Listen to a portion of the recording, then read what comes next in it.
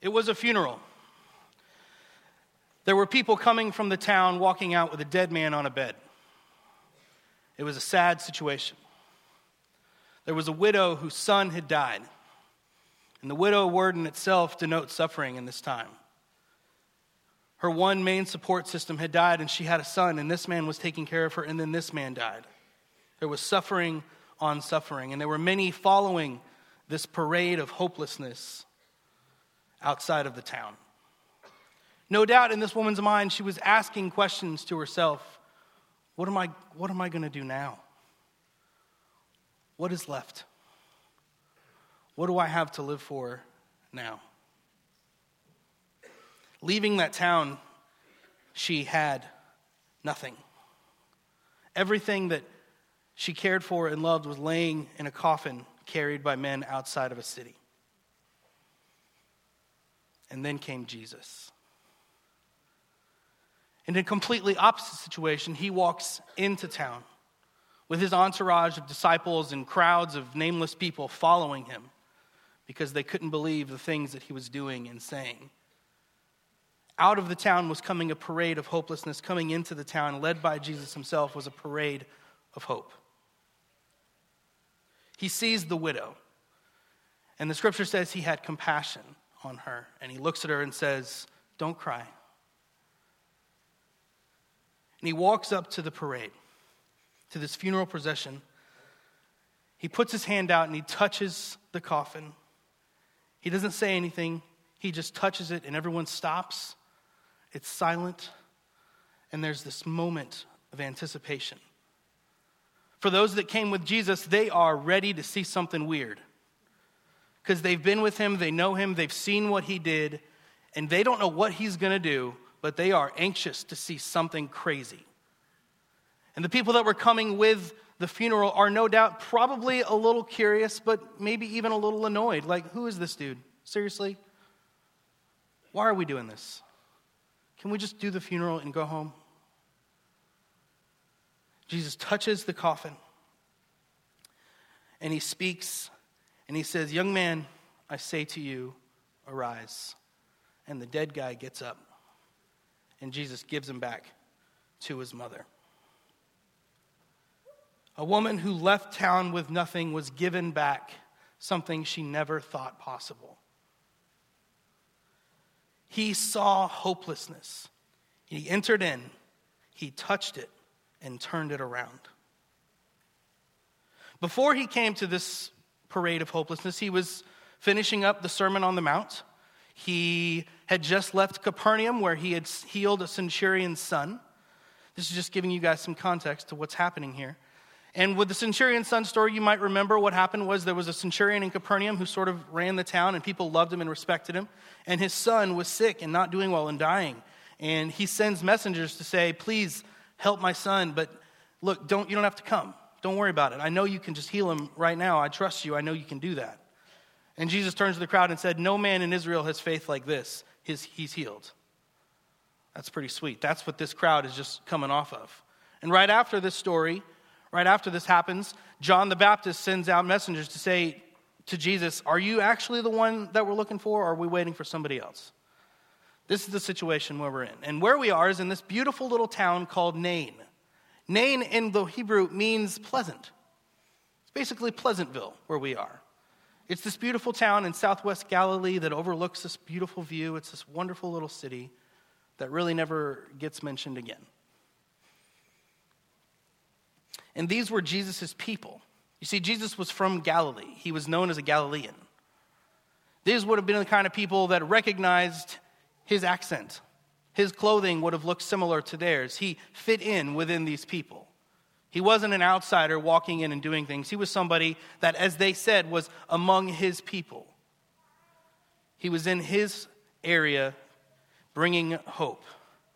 And let me say this to you. If we are not known among our people as bringers of hope, just how are we known?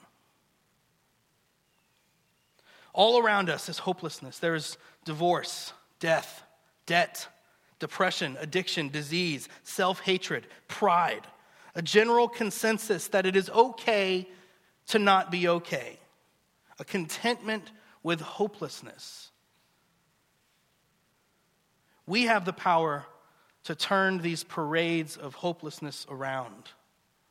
But too often, instead of doing that, we do the slightly easier thing. We maybe just join in with it. We see hopelessness, and instead of bringing Christ into that situation, bringing love and grace, oftentimes we might just think it's best to just maybe commiserate with it and agree that it is hopeless, and this is crappy, and this is no good, and you're right, and just that's it. We become content with that. Or we look at it, we shrug our shoulders, we're glad that it's not us, and we walk by. Because see, in this scenario, those were really the two options that Jesus had. He could have walked up to this funeral and said, oh man, this is awful. Followed it, helped them bury it, maybe even said a nice word, and then went about his business. And that wouldn't have been awful. That wouldn't have been surprising. The people that were following would have been like, that's kind of boring. What else? But that is an option. Another option would have been to look at his disciples and say, this is what I've come to fix. This is the thing I've come to solve, and then walk into town and let them go about their business. He could have done either one of those things. And too often, I believe, and myself is definitely included in this, those are the choices that we make. Where we see hopelessness, we see despair and grief, and rather than enter in, touch the coffin, and bring hope, we either join it or shrug our shoulders and move on. And if we are not known among our people as bringers of hope, I have to know just how are we known. We saw a picture of Chiv today. Chiv, among his people, is most certainly known as a bringer of hope. They know him. They do not know him as someone that identifies problems and says, this is awful, and moves on. They see him as someone who identifies problems, enters in, touches it, and brings hope. Chiv, among his people, is known as a bringer of hope. There have been these crazy floods down in Houston recently. A good friend of mine who's down there saw a problem. And in his own set town, it was filled with water. There was no way to get around, and he'd known that there were people that didn't have food. So he had a canoe. He took his canoe out to the street, filled it up with food, rowed it around to people's homes, and dropped off food. He could have looked at the situation, shrugged his shoulders, and said, at least we have food. That's awesome. At least we do. He could have looked at it and said, man, I can't wait for the world to be done and for God to come back so we never have to deal with these things. Instead, he saw hopelessness. He filled a canoe with food. He rowed it to people, and they put him on the news, and he got to proclaim the name of Jesus to thousands of people in that area. Because he saw hopelessness, and he brought hope.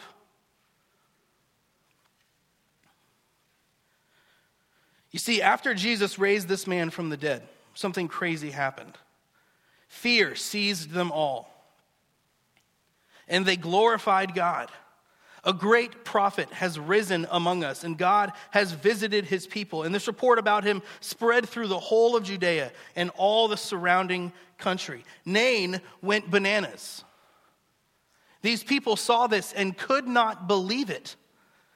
And instead of, as many people did in those times, react with jealousy or anger or even hatred to the point of killing him, they saw something crazy that brought hope, and they spread it. They went throughout the town. They went throughout the surrounding country. The word spread everywhere. And it wasn't just the word spread that a man had been raised from the dead. The word spread that God has visited his people. And in those days, and even in these days, believe me, that is a phrase that if you hear it, you can't help but be filled with hope. In whatever despair situation you're in, whether it's divorce, debt, addiction, whatever it is that is driving you down into the ground, you hear the phrase, God has visited his people. You are lifted up. He brought hope to this woman. He brought this man back to life, and by doing that, infected the surrounding country with the most wonderful disease of hope, spreading like a virus that couldn't be stopped. Because he entered in and touched the coffin and brought life where there was death, hope where there was despair, it became known that God has visited his people. And I'm here to tell you this morning that you can do the same thing. There isn't one person in this room incapable of bringing hope where there is none. We are all equipped with what is needed to walk into a situation where there is hopelessness, to see despair and bring life and bring hope. And the way that we do this is simple. You touch the coffin. You touch the coffin. You look at it. You see a problem. You enter in. And as Chiv did, as my friend did in Houston, you go in and you make something happen. You touch the coffin. I'm going to come back to that in a second because there's another part of this that you have to do. And this is a requirement. A man came up to Jesus and asked him, what is the greatest commandment? And his answer was to love God with all your heart, with all your soul, and all your mind. If the Bible could have a subtitle, I wish that it would be that. The Bible. Love the Lord your God with all your heart, all your soul, and all your mind. Because that's what I mean when I say none of us are ill-equipped to do this. Because if we have done this first thing, if we have said, God, I love you, and I'm going to make my life about you. I'm going to deny myself. I'm going to take those things that I want, those things that I think I need. I'm going to lay them down. And I'm going to make everything that I do focused on driving your will into this world, your love, your grace. I'm going to make my life about making you great. If we've made that choice and we are moving in that direction, we are seeking that kind of love, you have every piece of equipment you need to make these kinds of change, to be a hope bringer. Without that first step, however, you're not ready. You're not equipped. If it has not been, if you have not decided and you have not made that commitment to put God first, then this isn't going to work for you. You can't do it by yourself. And I'll say something else. If you haven't allowed yourself to be part of a community, because you see, even Jesus didn't do these things alone. He walked with dozens of people. He did his ministry with dozens of people, and even as people were sent out after his death, they went with other people. They needed that community, and if you are attempting to live as a believer without a community, without letting people in, without being fully known by at least a small group of people, then I'm sorry to tell you, I just don't think you're going to be able to do this.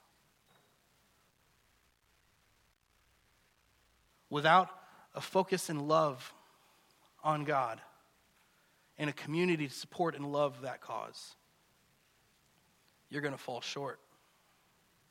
You're going to find yourself spinning your wheels, wondering why this isn't working, wondering why this just isn't happening. The Bible says it should happen, and it's just not happening. Why? I don't understand.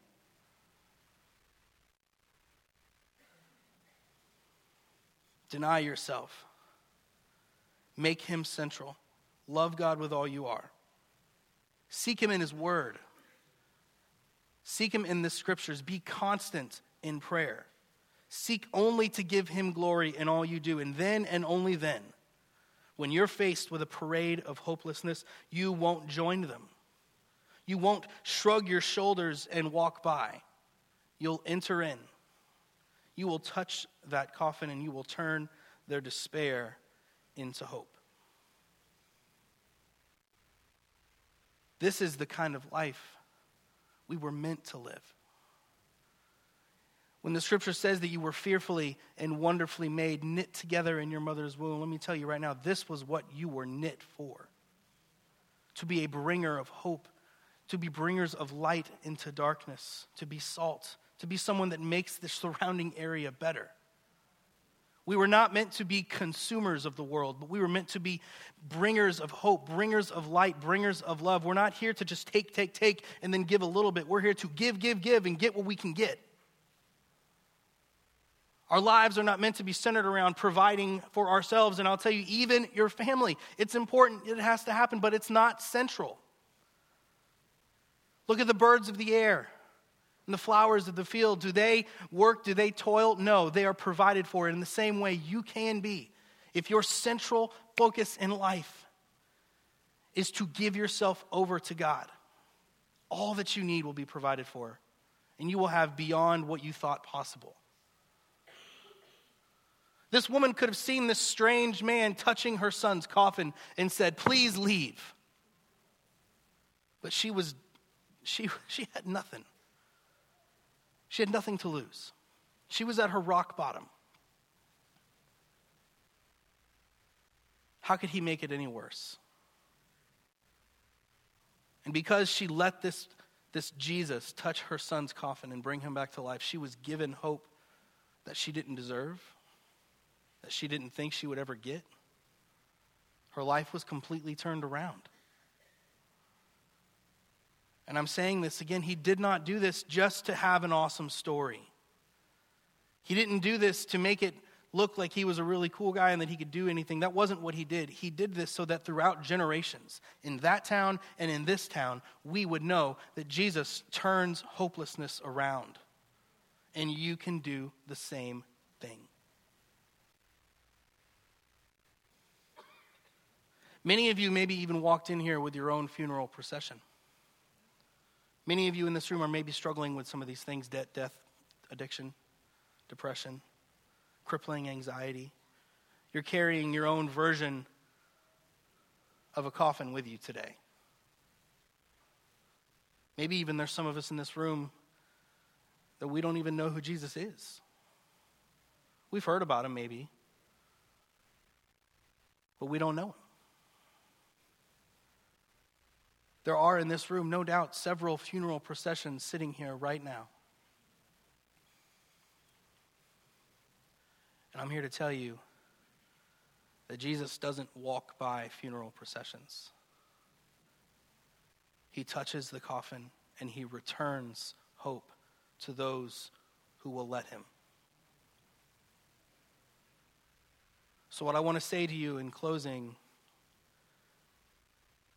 for those of you who are in a current state of hopelessness, where you feel like everything is crashing in around you and there is no solution, you're desperate to find anything that will fix it, you're at your rock bottom maybe, I want to say to you, give yourself to Jesus. Allow him to touch the coffin and it will be gone. And you will find yourself in a situation where you're in a relationship with the Lord of the universe. And that's not a bad place to be. For those of you who know Jesus and have walked in here with this parade of hopelessness anyway, it happens to all of us. I want to say to you again, deny yourself, give yourself away and say, God, I don't know what to do. I want this. I want hope. And he'll give it to you. I mean, you understand that's how simple it is.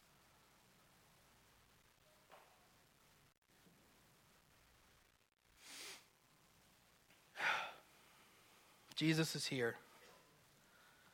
He's in this room.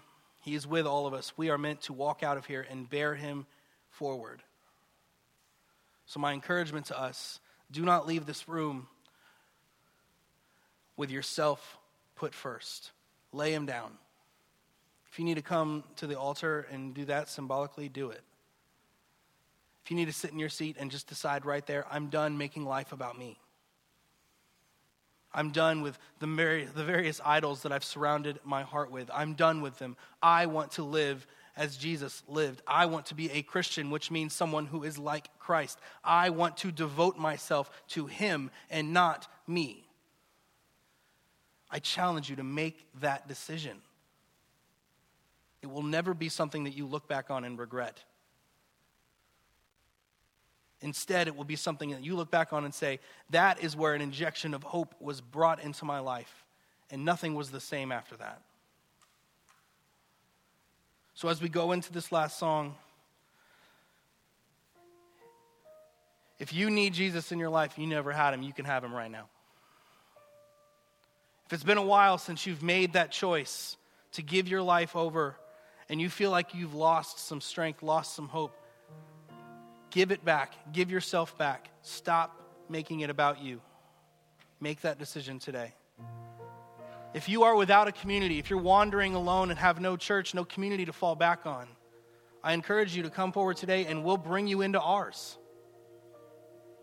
We're a pretty good one. So as we go through this song, make that choice today. Give yourself over to God. Don't leave with any idols left. Do not leave with the coffin untouched. Let him touch the coffin. And when you go out, look for the coffins in the lives of the people around you and touch them and bring hope. Jesus, we know that you're here. We know that there are many in here who are hopeless, who are in a dark place, that don't know you, that don't know how to get to know you. God, let none of those people leave here that way. Let us all be changed, made better, and brought into wonderful, wonderful, sweet relationship with you, filled with hope. It's your name we pray. Amen.